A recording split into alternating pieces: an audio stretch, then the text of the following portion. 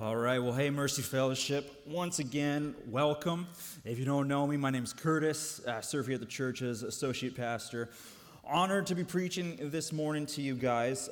Few announcements just before we go. I want to start off with just saying, hey, for those of you that were here for our Easter service, did you have a good time on Easter? It was a great time, yeah. Hey, go ahead and clap for that. Yeah, so we had a great time. On behalf of the staff, it was just a joy and a privilege to put that together, and so we had a lot of fun. If you got pictures with your family, though, and you have yet to see those are going to be on our Facebook page, and you can go ahead and take a look there to grab your pictures. Also, just a few other announcements. Man Camp is still coming up. Guys, you still got time to sign up. You can grab this form on the back of the info desk. There's a QR code to sign up for. I'm going. Pastor Chris is going. Most of the men are going. So if you're here by yourself on a Sunday where none of the men are embarrassing for you. And so make sure that you sign up for this. Should be a good time. I want to make sure my mic's doing good as well. Also, next week, we're starting a new sermon series in 1 John called Abide. We have these scripture journals, and if you haven't grabbed one, you can grab them on the back desk over there at the info desk, and make sure you grab these so you're prepared for next Sunday. And let's see. Last one, summer camp coming up for teens, 6th grade through 12th grade. We're partnering once again with some other churches. If you're interested, you can grab one of these forms once again over at the info desk. Okay, that's all I got now, right? Let me go ahead and just start with this. So I've been a Christian now for about 13 years, and when I first became a Christian, even though I grew up in a Christian household, there was just a whole new world that I didn't know. I trusted Jesus, but I didn't know what Christianity was. And so along with my Bible, I was reading other books trying to understand this thing about following Jesus. And as I was learning about it, I quickly recognized that there's often a disconnect between what the Bible says and how we as Christians operate, if we're being honest. It doesn't always line up nicely. And one of the things that I saw, and I still see to this day, is that there's a distinction that often takes place within Christianity of sacred versus secular, okay? Kind of help us understand this a little more. There's a Christian rapper named Lecrae, and before he was a Christian, he was driving in a car with one of his friends, and they were listening to some music that had bad lyrics in it. And they were driving past a church, and his friend turned the volume button down on the radio. And he said, "Hey, bro, what are you doing?" And he said, "Hey, bro, have some respect. It's a church."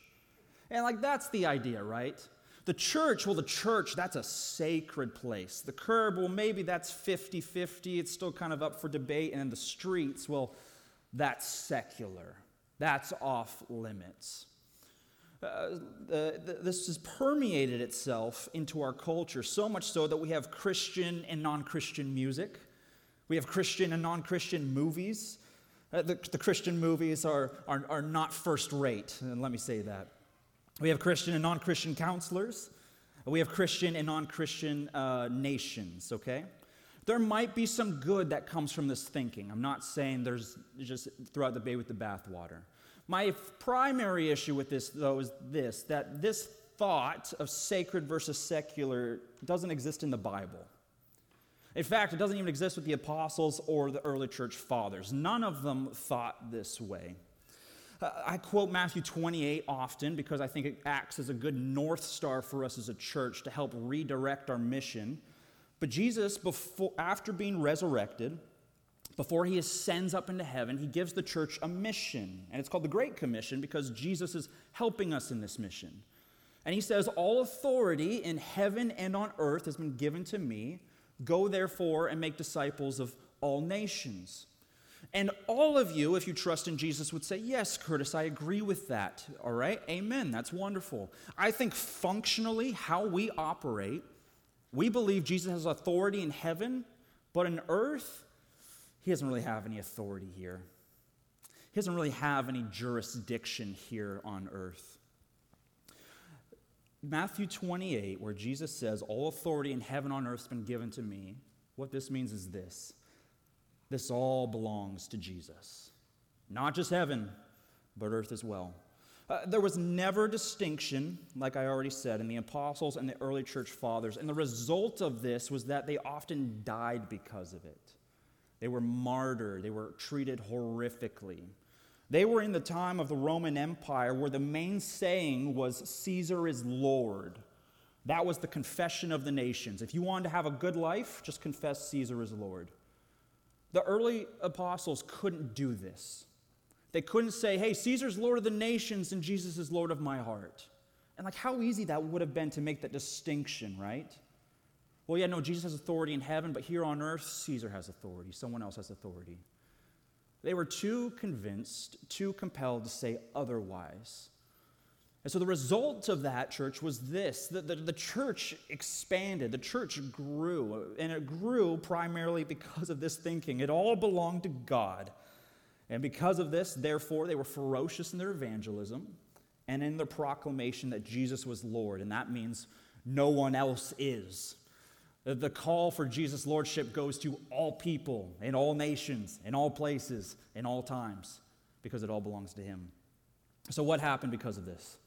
Well, the result of their thinking is this, that the nations were changed, and I would say they were changed for the better. You think about this, Mercy Fellowship, the fact that 2,000 years later, we're here on the other side of the globe from Israel, and we're talking about Jesus of Nazareth, that's pretty nuts. That's a testament to God working in this world and having authority in this world, that we're all the way on this other side over here. So the nations were changed for the better. Okay, but let's tease that out. What does it mean that the nations were changed for the better? It means that the nations were and are being restored to what God wants them to be. So here's what I want to talk about today. I want to talk about restoration. Okay? So it's a biblical word. It's not one typically used in our common vernacular. Restoration has with it the idea of things that are broken, they're mended together. And they're not just mended together at 50%, but all the way back to 100%. Things that have been stolen are retrieved. Things that have been lost have been found. Things that die are brought back to life. This is the idea of restoration. And so I know this to be true. When I talk to many of you, and you in turn talk to me, none of us are looking at our cities and saying, man, what beacons of human flourishing they are. None of us are. Ruth and I, just this last week, we were in Portland, and we were like, man, Seattle looks pretty good. It's all right, you know. It's not too bad. Right? None of us are looking at the cities and saying, man, these are beacons of human flourishing. Right? It looks like there's decay that's going on. Beyond the societal level, though, and for us as individuals, our lives are often marked, more times than not, by pain and suffering, heartache, decay, like even death. So many of you know my story. For those of you that don't and are newer to our church, my dad died when I was 12. He died of a heart attack within an hour, and it changed the trajectory of our family's life forever. It was really hard growing up as a teenager, trying to find out what it means to be a man without a man in my life. Just about a month ago, for me and my wife, we went to a funeral for my wife's cousin who overdosed on fentanyl. This world is going to beat us up. This world is going to cause us pain and heartache. And it's often in those seasons of pain and heartache we ask the question, hey, is God present in this? Because he really seems absent. Does God care about my life? And does God care at all about our societies and our cities and the things that are going on in them? And what I want you to know is this, and I want to persuade you this morning, church, is this, that the heart of God for your life is one of restoration.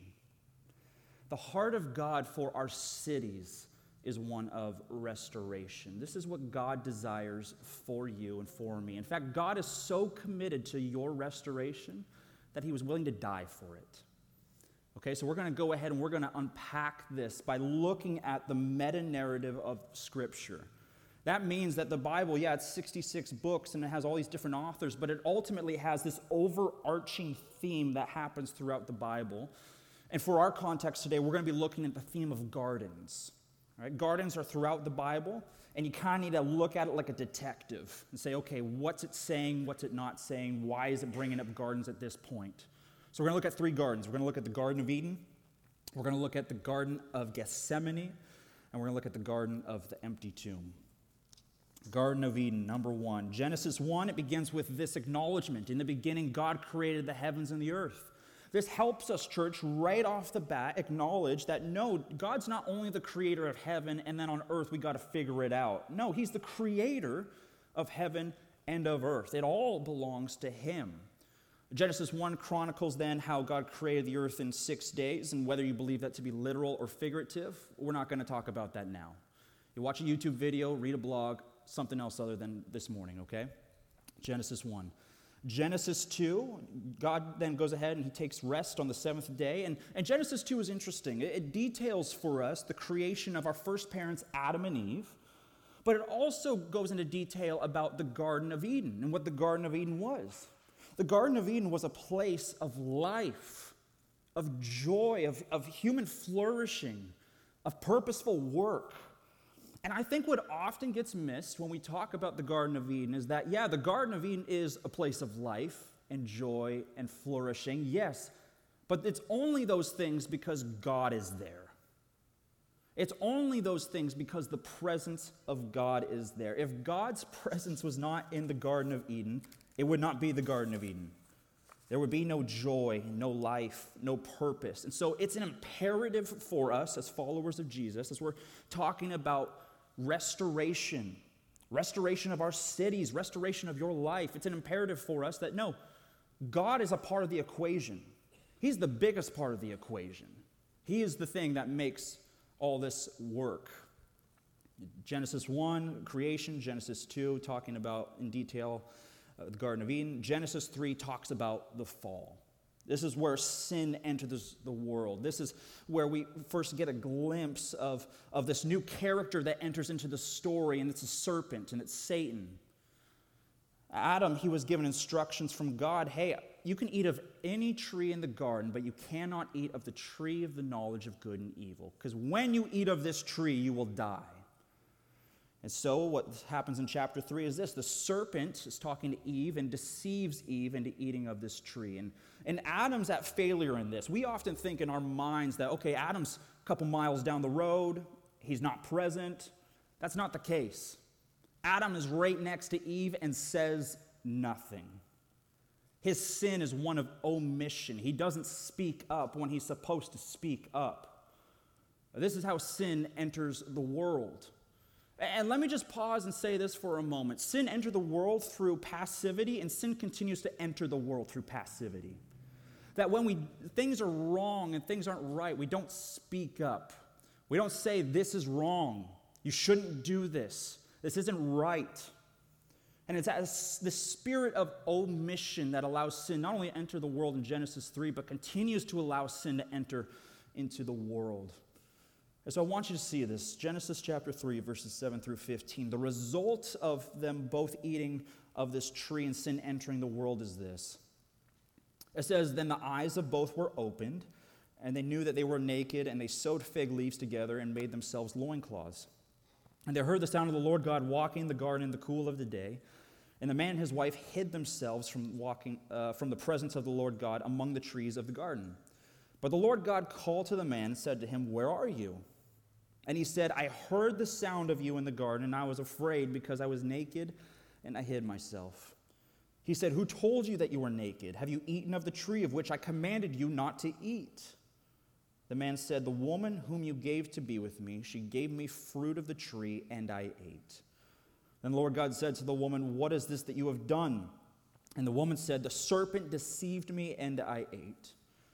The Lord God said to the serpent, because you have done this, cursed are you above all livestock and above all beasts of the field. On your belly you shall go, and the dust you shall eat all the days of your life. Verse 15, I will put enmity between you and the woman, between your offspring and her offspring. He shall bruise your head, and you shall bruise his heel. A few observations we get from this text. Number one, the result of sin entering the world is that they had shame and they hid themselves.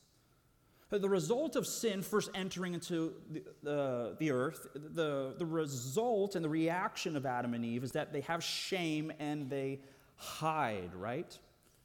They hide from the presence of God. This is why they cover up their nakedness with their fig leaves. This is why they run away from God. Their relationship with God is fractured due to sin, and they know it. And because they know it, they're embarrassed. They're kind of acting like children who run away from their parents when they've messed up. Adam and Eve, they're running away from their heavenly Father. Mercy Fellowship, you know this to be true, don't you?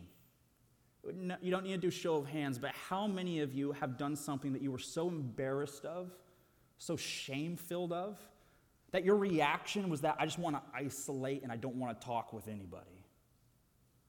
That same experience, you understand that? The reaction that takes place is that we want to distance ourselves and hide from others. This is what sin does. Sin isolates us from God. It fractures our relationship with God.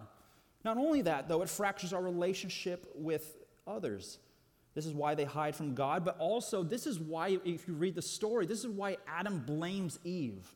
Right off the bat, there's a disconnect that's taking place in their marriage. All right, perhaps some of you come in today, you're filled with shame and sin.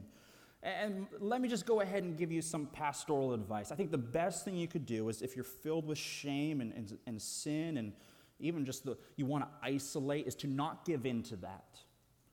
Rather, that you would expose what the shame is that you're dealing with. And the best way that you can expose the shame that you're dealing with is by bringing it to light. And how you bring it to light is by speaking about it. Speaking about it with someone you love, speaking about it with someone you really trust and respect.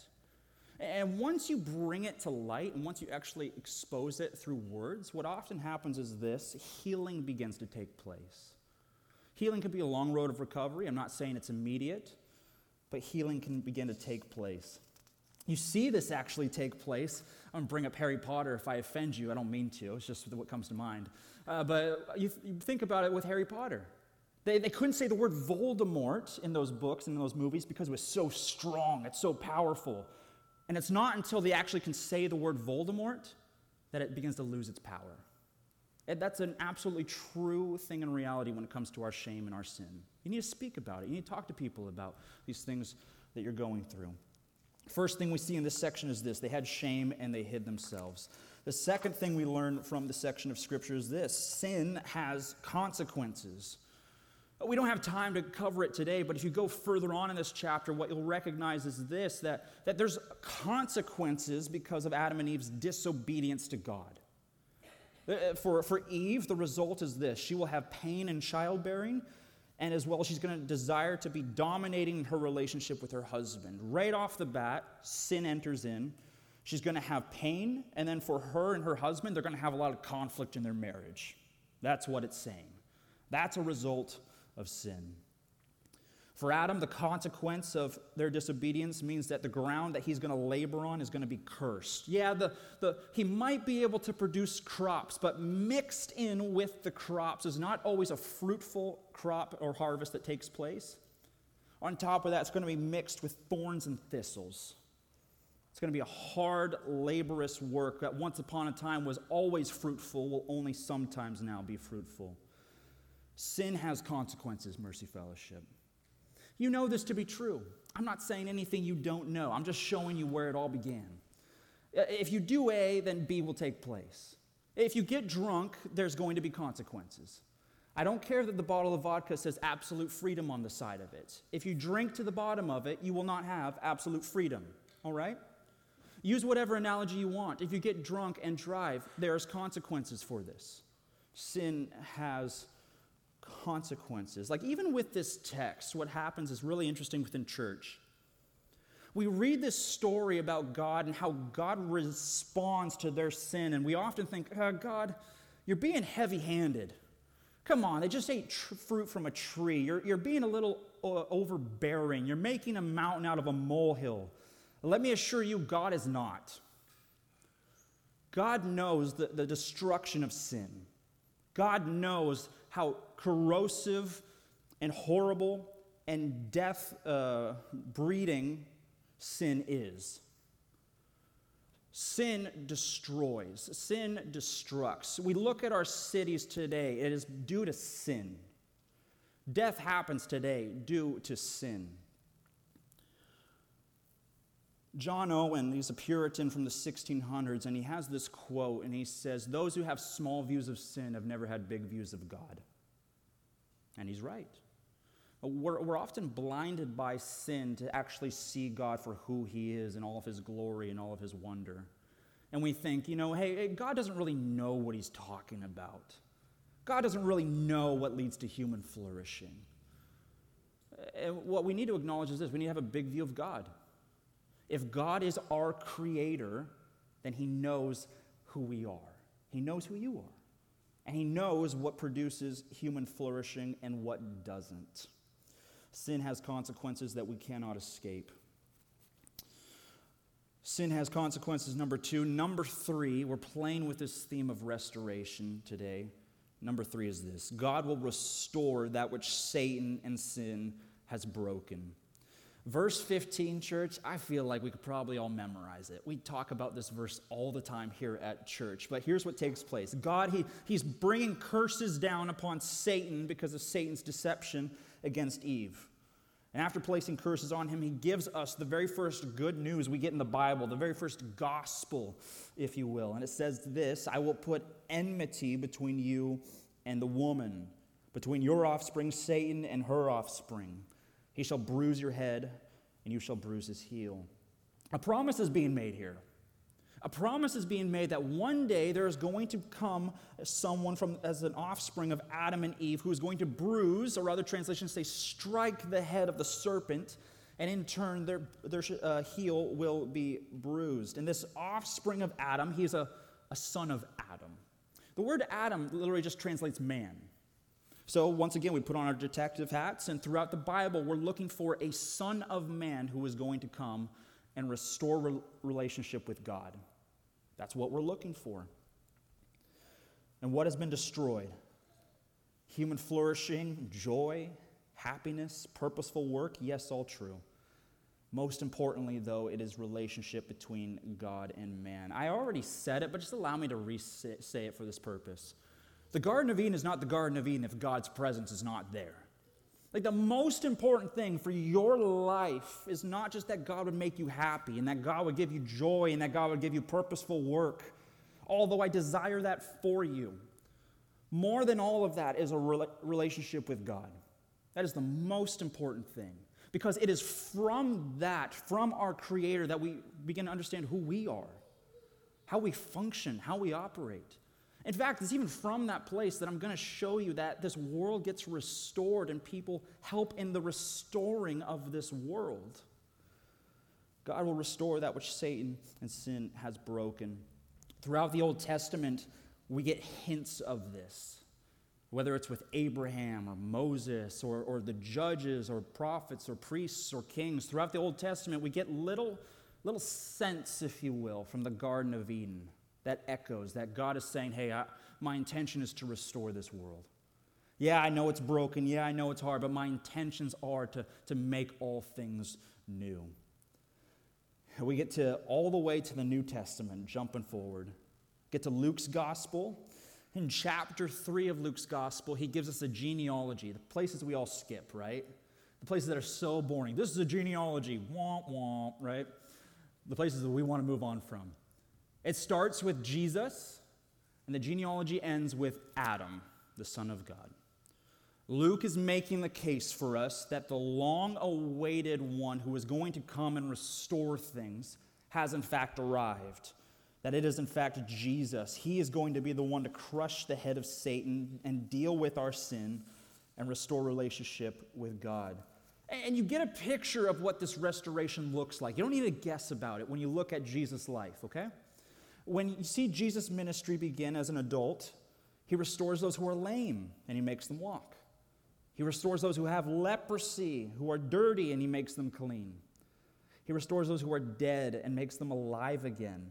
He restores those who are filled with shame and want to isolate, and restores them to a relationship with God and others. Right? If you're a follower, hear me on this, Mercy Fellowship. If you're a follower of Jesus this morning, this is your story. Jesus Christ is at work, whether you know it or not, restoring your life. And praise be to God for that. And some of you might respond and say, hey, I don't know, Curtis. I go to the hospital a little more than I used to. I have a few more aches and pains in my body than I used to. The Apostle Paul, he would encourage us with this. In 2 Corinthians chapter 4, he says this, "So we do not lose heart. Though our outer self is wasting away, our inner self is being renewed day by day." You hear that? C.S. Lewis went ahead and talked about this in the same line of thought. And he goes on and he says, hey, you're not a body with a soul, you're a soul with a body. Kind of makes you think about it in the correct order, right? Your soul is the most important thing you have that God has given you. And he is changing you day by day, working in you day by day to make you more and more like Jesus. This is what restoration is looking like. Our outer body, yeah, it might be wasting away, but our soul is being renewed day by day. God is in the business, church, of restoring his creation. So we already talked about this in the beginning, but let me just re-ask it, okay? When you look at our world, does it look like it's being restored? No. I think if we're honest, I hope you can be honest at church, I think if we were honest, we would say, no, it doesn't look like it's being restored. We're honestly in the same place the people of God were during Jesus' life as well. During Jesus' life, people are looking for a Messiah. Who is the Messiah? What's he like? What's he going to do? How's he going to accomplish getting us out of the hand of Rome? Going to make us a free nation? All right, we ask these same questions, don't we? Who's our Messiah going to be? How will our cities get better? When will things start to improve? Who is going to come and restore things? We're looking for a Messiah. This is what they were looking for. And it's interesting because when you look at the New Testament, Jesus will talk about himself as the Messiah, but what he refers to himself more than anything else is that he is the Son of Man. Roughly around 81 times, Jesus calls himself the Son of Adam, reminding us of the fact that he is the long-awaited descendant of Adam who is going to redeem our lives, our cities, and our world. This is him. I need to be reminded of this, if I'm just honest with you guys. I need to be reminded that Jesus is the one that, in fact, does restore this world. There's a few people in our church here that do some mercy works, and they work in social settings. And I was chatting with this one gal who works with juvenile detention kids. And I said, okay, hey, how do kids get out of jail and get out of these cycles of going back into crime? And she said, it's only Jesus. I'm the pastor. That's the Christian answer. Thank you. I appreciate you doing that. I really like it. What's the bread and butter? Come on, shoot it to me straight. It's only Jesus, Curtis. Oh, really? Like, I hate that my reaction is that I'm surprised by that. But I am. I was chatting with another person in our church who works with helping people get out of homelessness and get into homes and kind of re-educating them back into life. And I said, hey, how do you go ahead and you get them out of these systems and back into life and back with jobs and in homes? And she says, it's only Jesus. Hey, I get it. No, I'm the pastor. My fault. Yeah, hey, I get it. Jesus is the answer. Really, what is the bread and butter of it? No, Curtis, it's only Jesus. People only succeed if they trust in Jesus, and by and large, they typically don't succeed if they don't trust in Jesus. I don't have anything else for you, church. I don't have a different message for you. But what I do see from the Bible and what I do see from the people I chat with in this church is this. What redeems and restores this world is Jesus. We don't have another message, and it's something that we often forget and need to be reminded about. God's intention is to restore this world back to what it is supposed to be. Okay? So let's go ahead and continue on. In the first garden, we have a couple characters. We have God in chapter 1. We have Adam and Eve in chapter 2. And in chapter 3, we have Satan show up into the story as well. And we'll fast forward now to our second garden, the Garden of Gethsemane. This is the garden that Jesus is in before he is arrested and eventually led to his crucifixion. In this garden, we have Jesus, okay? That's one of the characters. And who is he? Well, he's God, and that's one. But he's also the descendant of Adam and Eve. He is the Son of Man. Another character that we have in that story, though, is this, Judas. Judas is going to show up and betray Jesus. What's really interesting about this church is this. It says earlier in John's gospel, in John chapter 13, At that Last Supper meal, I'm sure many of you are familiar with that picture. That's very famous, the Last Supper. As they're taking bread and as they're having wine, it says Judas ate bread and then Satan entered into him. So he's possessed by Satan.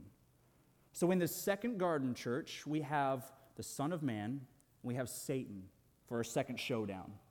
In the first garden, the first Adam failed against Satan and his schemes.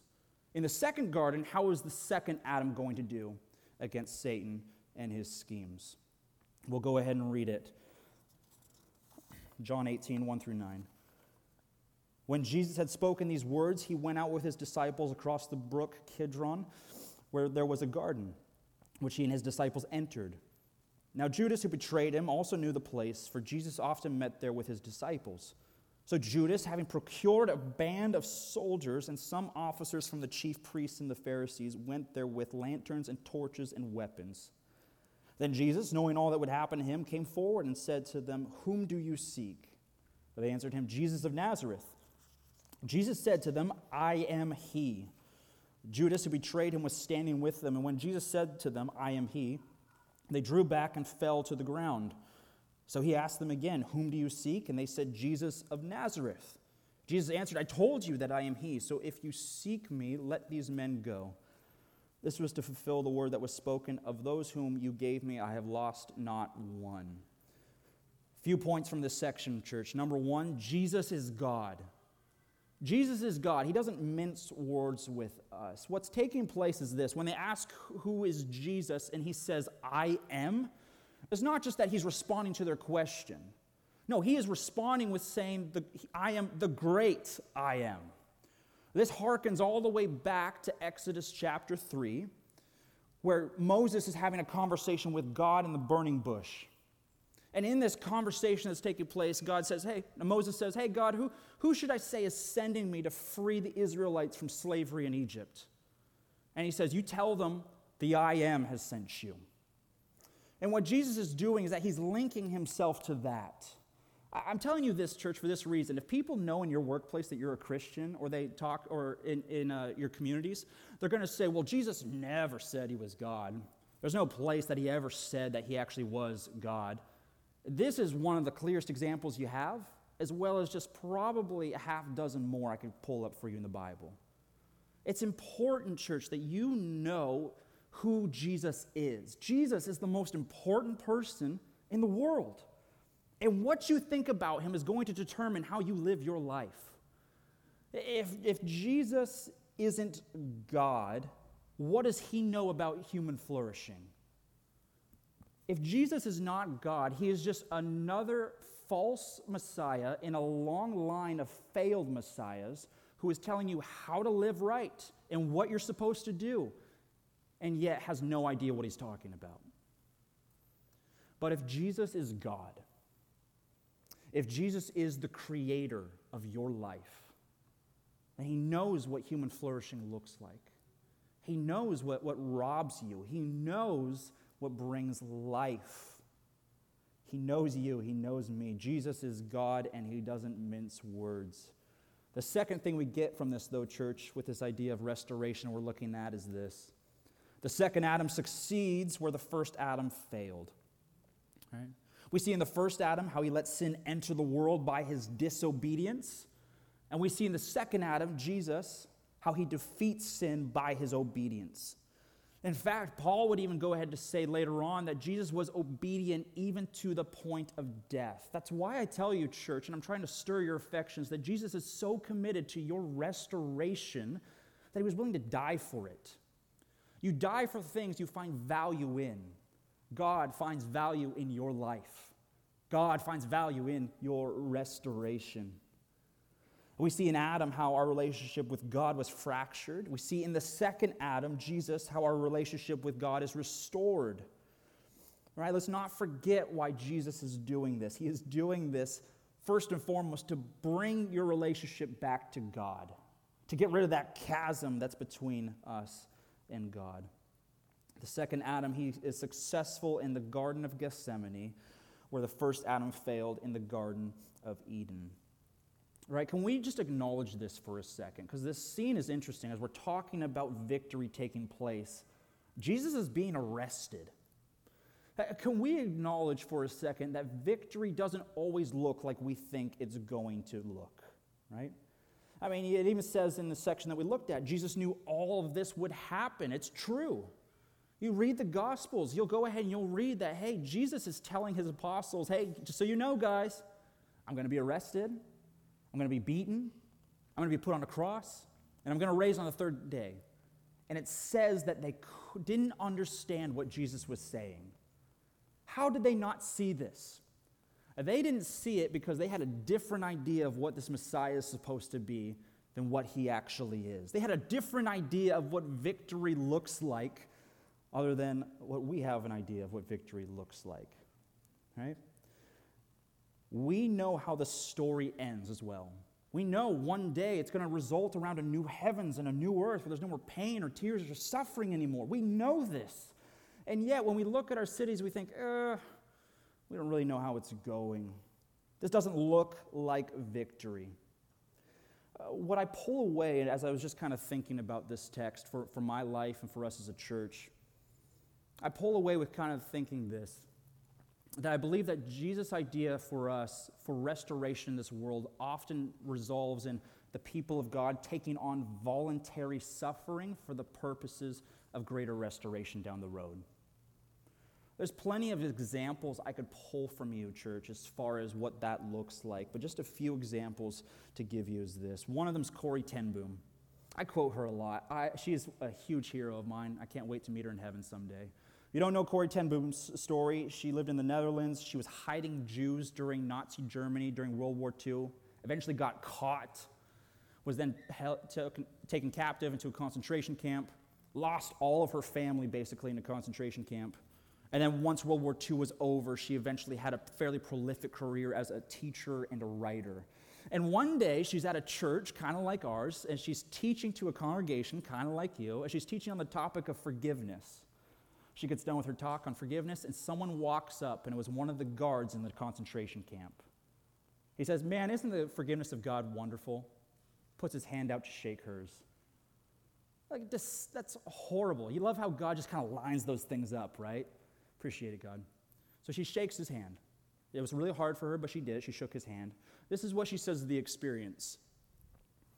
She says, "And so I discovered that it is not on our forgiveness any more than on our goodness that the world's healing hinges, but on his. When he tells us to love our enemies, he gives along with the command the love itself." You think about her story. My generation is particularly right now, and it's kind of the social media age is marked by just being so antagonistic, being so upset. I'm not going to forgive this guy. He doesn't deserve forgiveness. Why would I give that to him? Oh, because God in Christ forgave you.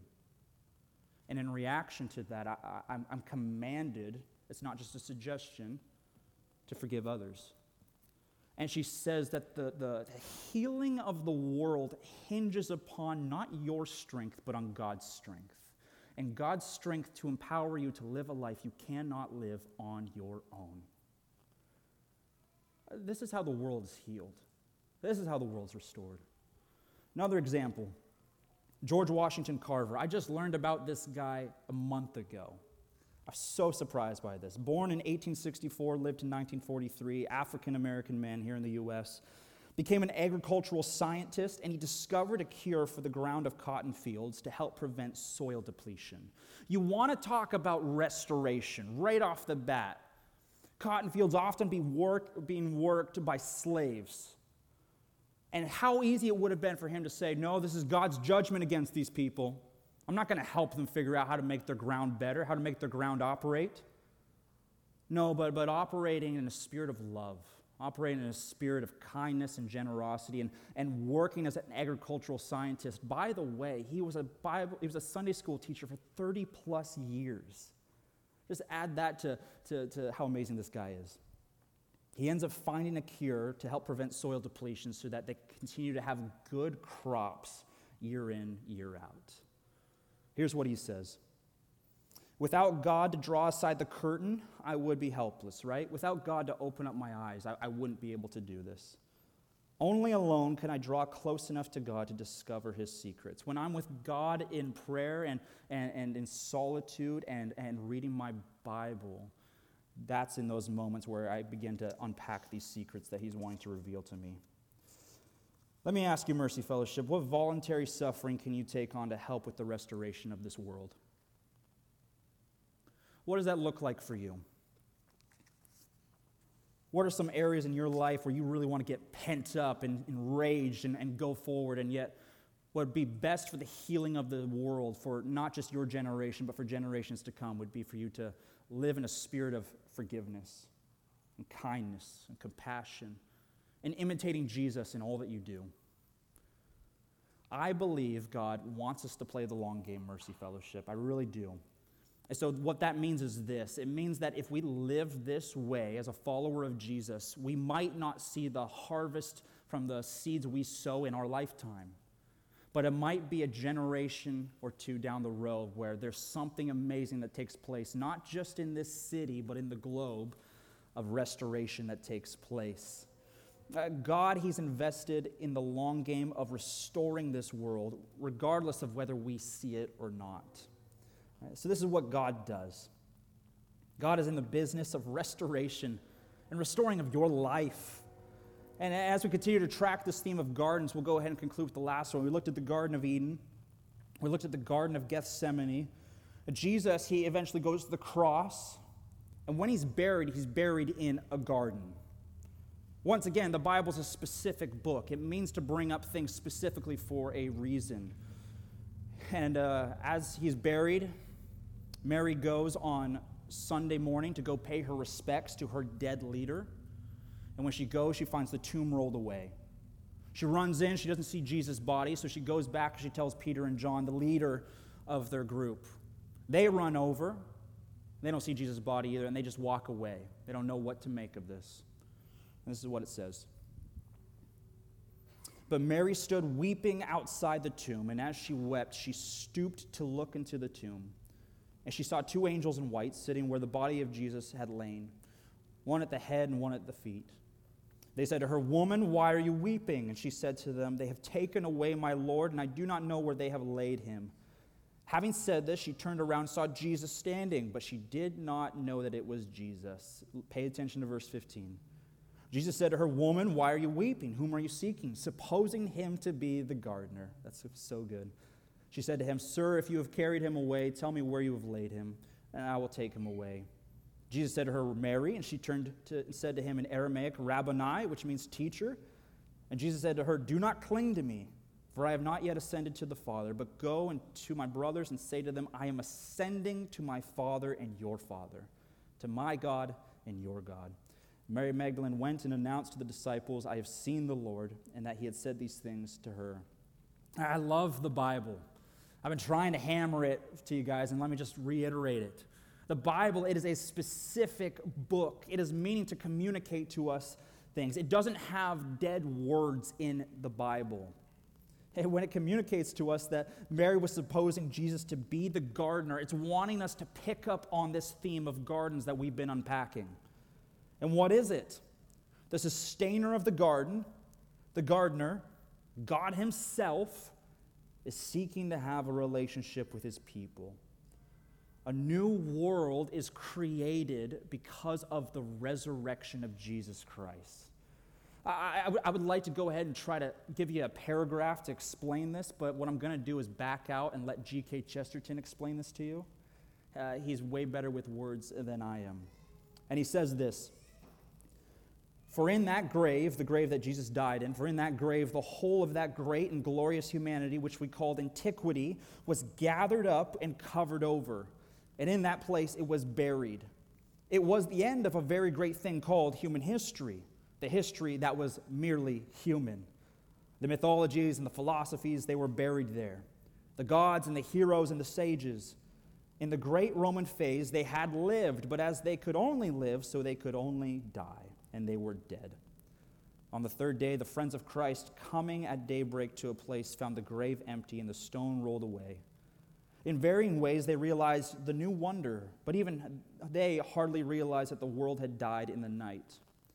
What they were looking at was the first day of a new creation, with a new heaven and a new earth. And in the semblance of the gardener, God walked again in the garden, just like Genesis 1. And he walks in the garden in the cool, not of the evening, but of the dawn. Mercy Fellowship, do you want to play your part in the restoration of this world? Do you want to play a part in the restoration that God desires, not just for your life, but for the life of others? The first step for some of you is this, that you need to acknowledge you are a sinner. You need to acknowledge I am not living to what God is wanting me to live. That I am off track, that I need to repent of my sins, acknowledge that Jesus as Creator knows what's best for my life, and trust in that. That's the first step. The second step for some of you is this: you have yet to be baptized. You have yet to acknowledge and publicly your allegiance to Jesus.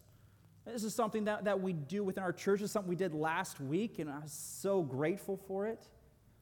But this is something that all followers of Jesus are called to do, to make public your confession that I belong to Jesus. I don't belong to that old world. I belong to the new world that's wanting to be restored. Let me tell you this, for you followers of Jesus, what's your part in restoring this world? I'm going to make it really easy for you. I'm not going to burden you down with a bunch of things. One, you don't need to be a minister. Now, we need more ministers. I'm kind of tired up here preaching a lot of the time. I would like another preacher. That would be great. But you don't need to be a minister. How do you play your part in restoring this world? You play your part, church, by loving God and loving people. That's it. Love God, you love people. How do you do this? Well, when it applies to your job, whatever your job is, and hopefully you have some purposeful work in your job. Whatever it is, you're working as if you're working unto the Lord, which means you're going to give it your all. You're going to give your best at your work. For those of you that have kids, it means this, that you're going to raise your kids up in a knowledge of the Lord. You don't determine their salvation, God does. But it's merely your job as the parent just to raise them up in a knowledge of who God is. This, church, is how the world is restored to what God wants it to be. This is how a broken world gets mended. It is by people placing their faith and trust in Jesus and joining in with the restoration of all things. Jesus in Revelation, and I'll conclude with this idea. Jesus in the book of Revelation, it says this, that when the new heaven arrives, it's going to be a place where there's no more pain or tears or suffering anymore. And he says, "Behold, I am making all things new." And we translate that as the church as saying, "Oh, well, behold, someday I will make things new." And hopefully what you see from the gardens and hopefully what you understand from Jesus is this: it's not someday that he's going to make things new. He's making things new now. If you're a follower of Jesus, you are being made new now. And this is how the restoration of the world takes place. Let me pray for us this morning.